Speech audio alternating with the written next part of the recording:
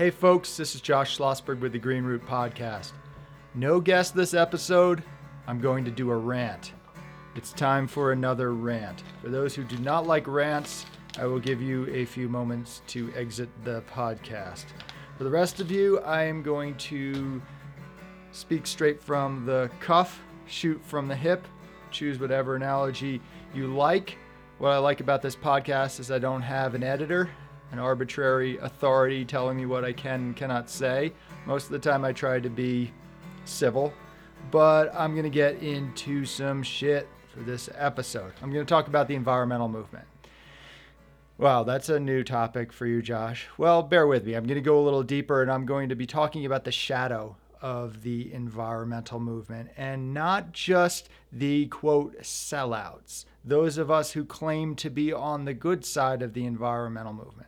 So I have a friend who says there is no American environmental movement, and it's a bit hyperbolic, but to a certain degree, it's true. We do not have an effective, cohesive, coherent environmental movement in the U.S. The rest of the world, whatever. I'm just talking about the U.S. right now. So why is that? Well, we can break things down into two camps. We have the establishment and we have the alternative. Now, this is a concept that can be applied across the board in society, no matter what you're dealing with. There's going to be the establishment. So the established entities that are sanctioned by oftentimes the government, by the elite, by the mainstream, by corporate America, whatever you want to call it. It is the status quo. Now, there is a certain level of merit to that, right? To have something that is acceptable, it has to meet a certain level of competence. So typically anything establishment has a basic level of, or at least a semblance of coherence. So for instance, let's just talk about music. So stuff that's on the top 10 charts. Is that the best art of our generation? Of course not. Almost never, right? But it has to be a singer who can sing some notes, although auto-tune makes that so that's no longer relevant. It's got to be produced well enough that it can go out there. It has to be a song that has some aspect of catchiness, although a lot of the stuff is really, really simplistic. But you know what I'm saying, right? It's not going to be the worst thing you've ever heard, but it's almost never going to be the best. That's the concept of it. It's to appeal to the lowest common denominator. It's to make it commercially marketable, those sorts of things. So take that into the environmental movement. That is what the Sierra Club has become. That is what a lot of these large entities have become. These are large nonprofit 501c3s that pay their executives a decent sum, and they are backed primarily by corporate funded foundations. And a corporate funded foundation is not interested in changing the basis of our society, which is what we really need to address for environmentalism, right? That's not a surprise. Are you saying that, for instance, these foundations that are now funding environmentalism who come from all fossil fuels families, right? Pew Charitable Trusts, which is a major funder, originally was started with Sun Oil money, which was Sunoco. So sure, the family members of that might have had a change of heart and be like, I don't like what my grandpa did. Sure. But ultimately, they're not going to cut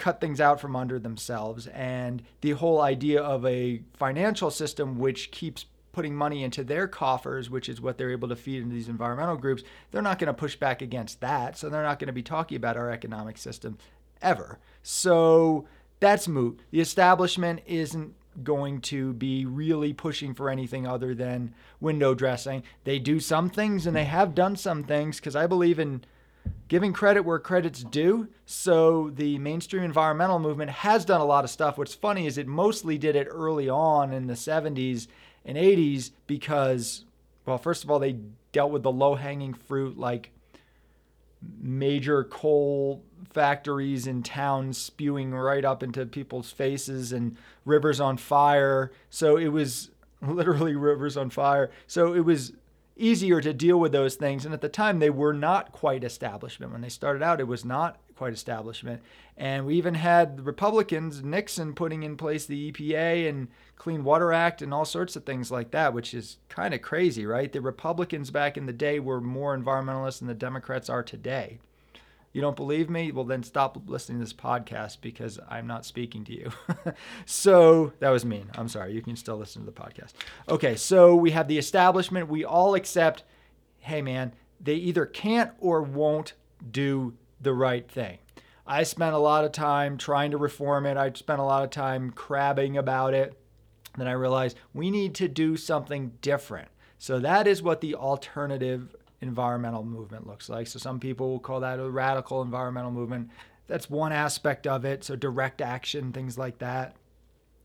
There are other folks who have a different kind of analysis and are looking at certain aspects that are not being dealt with. And a lot of these environmental groups have done some amazing things. A lot of environmental justice entities. So I was a part of something called Energy Justice Network that homed in on dirty energy that was affecting poor communities, communities of color, like incineration, trash incineration, biomass incineration, siting of energy facilities, things like that.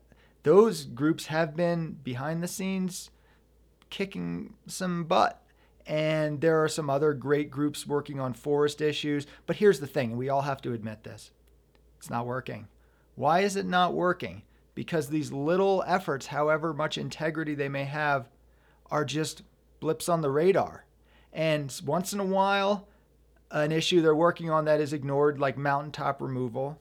That mountaintop removal for coal, that was a fringe issue with direct action folks. Then Sierra Club swoops in, takes it over, and kind of basically just waters it down and drops the ball on it.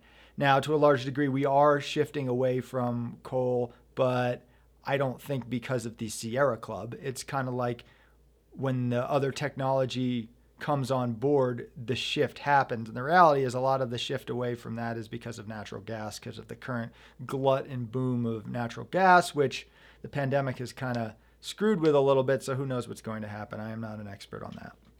So we have the alternative environmental movement. Hooray. We've got the principles in place.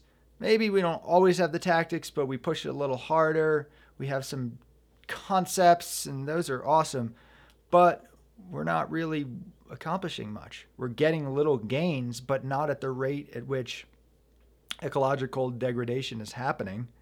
Not enough to do anything to really slow climate change, much less reverse climate change and prevent runaway climate change from happening, if that's a thing, which is very likely to be. So why? Why can't we do a different thing and do it better? Because that, as I see it, is the key. We can't just try to tear down the systems. We have to replace them with something better. And that's a tall order, I understand. This is the hardest thing ever. But it is the only way to do something. So the alternative environmental movement continues to do little things here and there, which are really great. A lot of it is really, really great. I want to stress that. But it's not enough. So when can we put those two pieces together? That it's not enough to have your little nonprofit that's protecting a chunk of a national forest that's not tied into anything larger when that same stuff is happening in every county in every state across the country. When are we going to realize that? Sadly, this is what comes into play is the shadow. So I am not a psychologist, that's for sure. Although some people say I need one. But I have studied some Jungian concepts, Carl Jung, and this concept of the shadow, which is very in-depth, but it's basically the side of ourselves that we are not willing to look at. And we can start looking at the shadow, and then we realize, wow, this is stuff that I am doing and I'm not realizing it. So we can point out other people's shadow really easier. We can be like, Sierra Club, you're talking all about the environment, and then you're selling out all these different issues. We all know that. But what is the shadow of the alternative environmental movement? Suspenseful pause to drink water. Well, it's that we don't think that we're feeding into the system. Number one, we are feeding into the system. We're all feeding into the system with our consumption, with just who we promote in society and who we don't. it's going to be inevitable to a certain degree, but we have to acknowledge it. The other piece is that our egos are really tied up into our actions. So it ends up becoming more about feeling good than doing good. You can be told, hey, your organization is doing some cool stuff, but we're losing. It's like, well, it feels good to keep doing this, and I can say at the end of the day that I tried.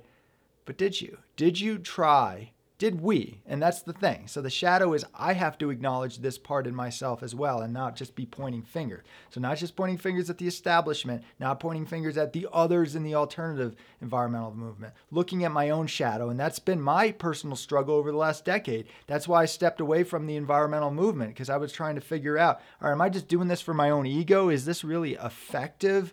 Do I like just being in the newspaper? What's going on with this? Let me try to do something different. And so I was started to work on a less popular campaigns like biomass energy. And I basically ran out of the environmental movement because all the grant funding dried up because no one wanted to fund anti-biomass stuff.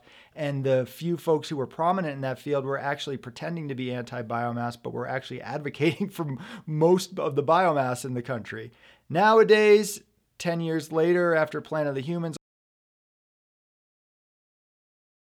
they were pretending that they were anti-biomass the whole time, and they were actually pro-biomass, and they still are to a large degree. But I had to do a lot of soul searching and then realize, well, am I just involved with this because I want to be some outlier? So I'm not going to go into my psyche too much more, but I had to start looking at what is my role in all this? How am I feeding into this? Am I just doing silly stuff to make myself feel like I'm doing something? So I stepped away from it, and then I came back this last year to do this podcast. My only goal of this podcast is not to be an activist. I call myself a recovering activist as a joke, and not even to be a journalist, because that was what I did in the meantime. I decided to do environmental journalism, and I was trying very hard to look at my own shadow. And what that was let me look at some of the aspects that maybe I'm exaggerating in the environmental aspect, and let me actually give the other side a voice. Because guess what? If this burning trees isn't as bad as I think it is, I want to be able to put that on paper. Of course, the reality is you look through all the science and it is that bad. But I was open to the other arguments. I was open to the possibility that I might be wrong. I put that into my journalism. I found that actually the editors didn't want that. They didn't want the whole picture because I think they secretly, well, they hadn't addressed their own shadow. They secretly think there might be some weakness to certain aspects of environmental advocacy, and they didn't want to acknowledge it. I want to acknowledge it because I went through all the ego crap, and I wanted to be like, if we are wrong about something, let's find out. A lot of people want to turn away. That's the shadow. So I have deliberately been dealing with that, basically because I got pushed out of my own will. So most people, including myself, I would never have dealt with the shadow if I was still a part of that, embraced in that movement. But I decided to do a fringe thing, and I basically got pushed out. A lot of the stuff people think is fringe stuff is actually just it's the popular stuff. So if you're doing something that is, everyone's like, yay, it's probably not the next step. It's just the accepted status quo. But anyway, that's why I just want to point out, it's not like because I'm so enlightened that I started looking at my shadow. I was forced to confront my shadow. And then over time in the environmental journalism world, I was like, let me put that out there. They're like, no, take that away. Let's ignore the shadow of the alternative environmental movement, genuine environmentalism and stuff like that. And then to this day, we are not willing to acknowledge that we need to actually get together to do something different. And there's this concept. So I'm on this listserv of hardcore enviros, and pretty much everyone on that list I respect in their work. They're all doing great things. There's this concept called collaboratives, which sounds good, right? But what it is you are an environmentalist and you sit down with timber industry and the Forest Service and you just decide how much of the public lands to give away to them. And those of us who are the hardcore environmentalists, we're like, no, they might take some of it, but we're not giving any of it away. And I fully support that. I came across that concept from Native Forest Council years ago, zero cut on public lands. I still believe that. Sometimes it's going to happen. They're still cutting on public lands. I'm not living in a fantasy world, but I'm never going to endorse that.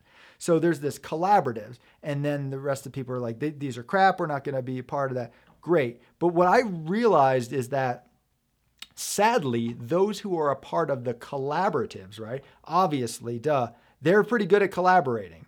Now, they're collaborating and cooperating for not good things, but there are good things that can happen with cooperation.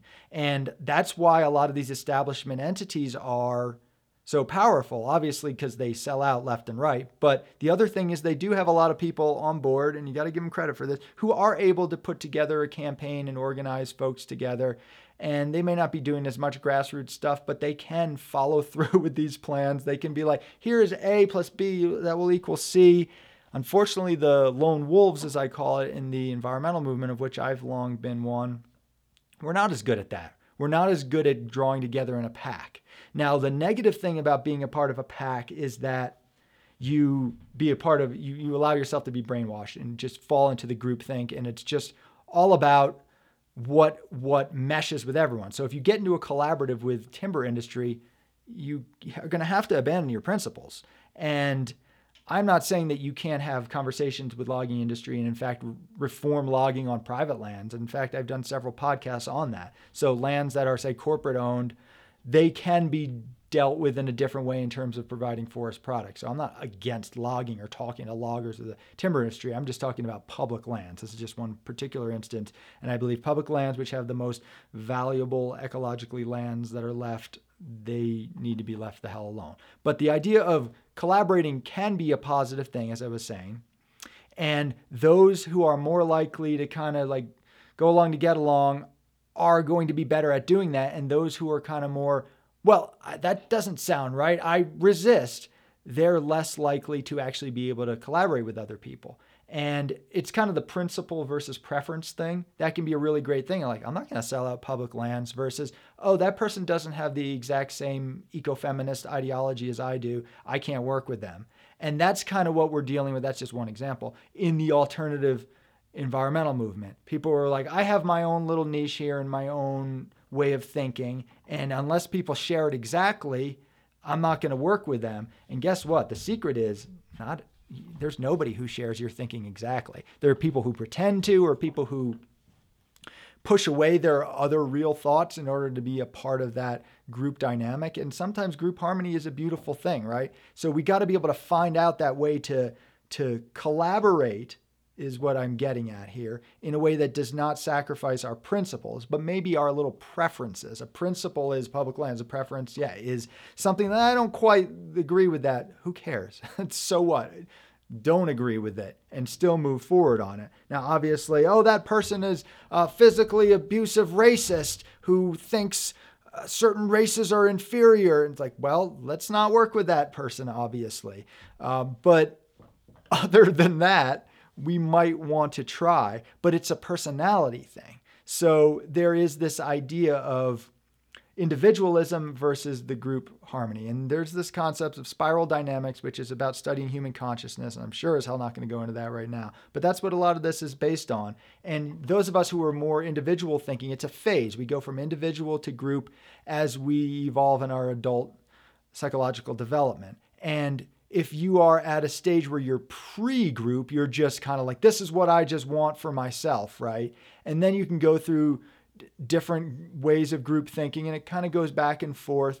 But to make it a lot simpler, there are those of us who realized it's not a great thing to always just sacrifice for the group because it waters everything down that should be. We become individuals. And that's really great. But there is this next step where it's maintaining our individuality while being a part of a network.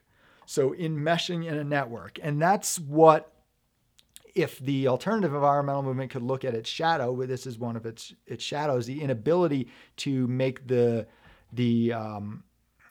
to distinguish between that, or to be a part of just a whole other kind of groupthink, which maybe isn't the establishment environmental groupthink, but some other almost environmental groupthink where you can't possibly see anything out of it. That's an issue as well. But a lot of what I'm seeing is the individuals who can't collaborate. And if you step beyond that brainwashed groupthink into individual, there's another step where it's like maintaining the individual while also being a part of the group. And I just said that, but I want to say it again because that is the essence of what I'm talking about.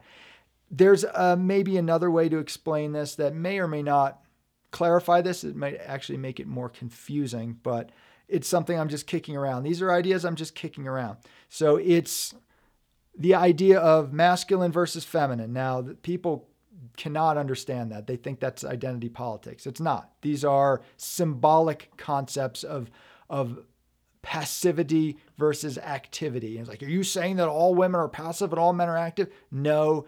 Go back and read myth if you don't understand that masculinity and femininity can overlap with actual gender, but that's not actually what it's about. So a better way of getting into it is the yin and yang, right? So let's leave aside masculine, feminine, but I'm going to come back to it in a second. But I'm going to make this a little more palatable because I know people have blocks to this because they get caught up in a certain misunderstanding.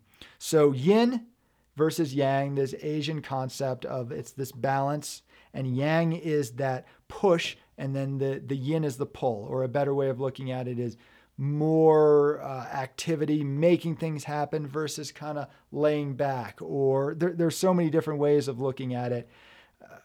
Energy versus chillness, or you could say ocean versus sky. There are a lot of different ways of looking at yin versus yang. And obviously I'm not doing a great explanation, but you can go on YouTube and watch a video about yin versus yang. So it's these two elements of the universe which exist symbolically and realistically. Now, what a lot of the radical environmental movement tries to be is it tries to be the yang. So what's funny is a lot of this is maybe from the ecofeminist perspective, and you think that would be feminine. Again, remember, we're not talking about men and women here, right? We're talking about these symbolic concepts. It's a lot of it is kind of a push out into the world. So a way of looking at it is a penetration, right? A pushing into, a penetration into the world. I'm going to poke out this thing. There's the other side. So that's the yang. The yin side is envelopment. I'm going to kind of be a blob and incorporate all these different elements. A lot of times we think of, so if you think of where a lot of this concept comes from, the phallus, right? So the idea of poking into a hole, right? To be crude, we're like, oh yeah, that phallus is penetrating that hole, right? Or that cavern, or however you want to put it. I'm talking about a penis and vagina, all right? People deal with it. But I'm talking about the symbolic elements of it. But so talking about that, now you can look at it as, yes, it's going into that thing, it's penetrating it. Another way of looking at it is the cave or the vagina is enveloping the phallus. So which is which? Oh, it's both. So what if we focus a little more on the envelopment, on the feminine side, on the genuine feminine side, not just in name, not just with having more women? That's great. Let's have more women. But if the idea is it's just more of a different gender doing the same stuff, maybe that's a little better, but that's not going to fix the environment. So if the idea is let's incorporate some elements of feminism, okay, sounds good to me. Let's look at this enveloping femininity. And the way to do that is, here are all these lone wolves. We're going to create a new thing. It's like, well, what if we just find the folks who are already doing this cool stuff, and then there is this mesh or this network or just this blob that kind of ties it all together. It's not trying to direct any of it in a particular way. It's finding what do we share in common, and now we are this thing. And it can bring together people working on salmon in the Pacific Northwest with people working on biomass in the Southeast, because we're all being a part of a larger whole. So we can focus on our own little issue, which is, I don't mean to say little, but it's only a piece of the larger puzzle. But we have to. Somebody has to work on salmon, and exclusively, and have to know about salmon. But working on salmon without working on biomass is not going to protect the natural world. So we have these people working on these different things, but we have an overarching coherence and cohesion based on some common principles, not preferences, but principles. And that way we can move forward. That way, when this the salmon group is talking about salmon, it's also kind of talking about biomass, and biomass is talking about salmon. And then maybe there are some other projects that are collaborated on that maybe the salmon person sets aside salmon for one little project while continuing to do their salmon stuff, but they're also working on this other piece of the larger piece. And that's the way I would see us overcoming our shadow. And if we don't do that, I don't think there is any chance. And frankly, I'm going to step back again from the environmental movement because my ego is probably bigger than it needs to be, but it's not that big. It's not that big that I'm just going to pretend to the end of my days that I'm doing all this effective stuff when I'm not. When it's clear the writing's on the wall. And the writing is not just your average person doesn't care. That's part of it. It's not just the establishment environmental movement is failing. That's part of it. It's that the alternative is not really willing to do what's necessary to create genuine and lasting change. And that to me is something I tend to get frustrated with because your average Joe, I don't expect much from them. And your average mainstream establishment enviro, yeah, why would I really expect them to do much? But those who know better, and we're still operating our own little silos and ignoring the larger conversation, and it may be that we're incapable of it, but that first step is looking at our own shadow. What am I doing that's limiting? And I'm still doing this on a regular basis. You probably know more about my current shadow than I do. And if you are aware of it, that's fine. But if you haven't done any shadow work, it's probably not going to be that useful to me. But maybe it will be. Who knows? Maybe you can see something that I can't. And we have to first look at that shadow, and then we can basically start evolving ourselves. We can start developing to realize maybe let's look at things a little bit differently and try things a little bit differently. And that's our real only hope, because I think one thing we can all agree with in the alternative environmental movement is that no matter how cool we are and what we're doing is we're losing. We are losing, and we're losing bad, and the trends are 100% in that direction. So just delusion is not helpful. I suppose the only potential silver lining is that the only thing we can really just hope for is that maybe we're exaggerating and things are not as bad as we think. Maybe it's just kind of crappy and it'll all be okay, in which case, well, that would be nice. And then it won't have mattered for us to have done anything one way or another. And then we can do nothing, or we can just pretend like we're doing things and it'll work out fine because that's how it's meant to. Of course, a deeper perspective is even if the earth does destroy itself and every creature on it because of us, including humans, that's the way it's meant to be. And that's all okay. But I don't really fully accept that, and I doubt that you do either. Maybe that's the truth. I don't know. But we look at the shadow, we realize over time we're starting to develop psychologically, and then we can start tying into these other efforts. Because if we're not psychologically at that stage, it's just going to be uninteresting to us. It's going to be cumbersome to us. We'll just think it's stupid. We'll think it's the same as the prior stage instead of a next stage. So the reality is, yeah, if the alternative environmental movement can't do this, isn't interested in doing this, it's not going to. It's just not going to. But there might be a few of us who are willing to move this forward, who have looked at our shadow, who've looked at the collective shadow, and want to do something different, and we can start building a bandwagon. And then people love to jump on bandwagons once they're moving, and that's fine. It's always going to take a few of us outliers to get things started. But I have to say, it's not super promising. There are some bright lights on the horizon. I am engaged with these monthly conference calls with a growing number of folks who are interested in discussing this. And I'm not going to give away the details because it's happening behind the scenes right now. If you think you might be somebody interested in that, you can contact me, josh@greenrootpodcast.net, and we could see if you'd make a good fit for what we're talking about. But here is one bummer that I'm just going to leave at the end of this. And maybe it's going to turn into the opposite of a bummer, which is a miracle. I don't know. So I have been a part of an organization called Rural Watch Africa Initiative with an executive director named Uche Isike, and he is based in Nigeria. And I did a podcast with him several months ago about his organization, RUWAI, is the short RUWA, and they work on both environmental and social issues in Nigeria, which Poverty Index has shown in recent years to be the poorest country in the world. And they're dealing with deforestation issues. They're dealing with just basic poverty issues. So it's both societal, social, and environmental. That's what I really love about it. And they're doing some of the best work. And so they asked me to become a board member after we did a little fundraiser for them. And I said, sure. And they want to incorporate as a nonprofit in order to be able to properly do fundraising, because it's tough to do fundraising in Nigeria, and they want to have a base in the US so we can cut through a lot of the complication. And for that, we need to have a 501c3 or an EIN. I forget what that actually stands for, but it's some sort of number for being a part of a nonprofit so you can do fundraising.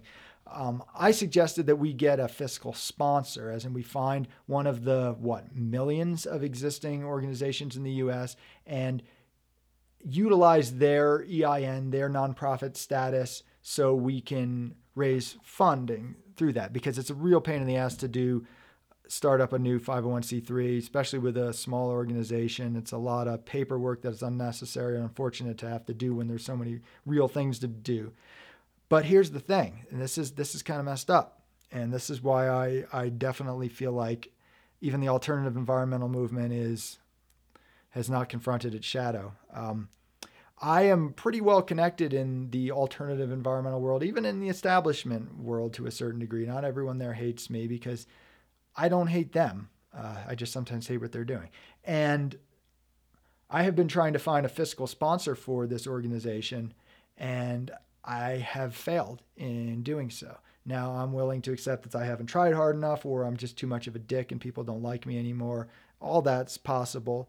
But what if it's something deeper? What if it's like, this is the perfect example of on the inability to see its shadow? So we have the people that I've brought this up to, and in general, I are both some of the hardest core environmentalists in the country and people who have been putting Black Lives Matter icons on their Facebook for the last year. And here is an organization that is dealing with the root issues of environmental degradation and literally protecting the lives of Black people in Nigeria. And I can't even get a single one of these organizations to agree to a fiscal sponsorship. I come from a background of nonprofit management. I'm a pretty responsible dude, except for what comes out of my mouth. And so the idea that I would be endorsing something that is some fly-by-night scam I've never done it before. I don't know why that would happen all of a sudden. The idea that I wouldn't be a responsible manager of these aspects, I have a track record proving otherwise, and these folks know it. But why is it so hard to tie that in? And it's because I think folks haven't confronted their shadow. It's about feeling good rather than doing good. It's like you can put up an icon on your Facebook and you can say all these things about caring about a particular demographic, but when it comes time to actually lay down and be like, hey, here's one thing that we can do to help, and it's pretty minimal, it's just a bunch of static. And I'm just putting it out there because I need help. I need a nonprofit to be able to tie in with Rural Watch Africa Initiative, and check out the podcast, check out their website, which I will come up with right now. Well, Rural Watch Africa Initiative is on Facebook, and I'm pretty sure it's just Rural Watch Africa Initiative on ruralwatchafrica.org. I just wanted to make sure people can check it out. ruralwatchafrica.org. They're doing some great stuff. I'm somebody well connected. I've done all this stuff. They're doing all this stuff. We can't even find somebody to help make this organization be able to do all of its work. All we have to do is overcome a really minimal hurdle, but it's a very important hurdle. So then all of a sudden this organization can raise a bunch of money, and people are like, nah, I'm good.